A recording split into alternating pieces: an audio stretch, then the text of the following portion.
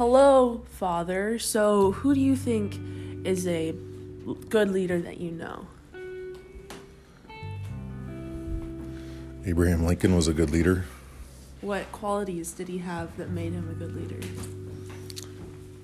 He had good organizational skills, and he was able to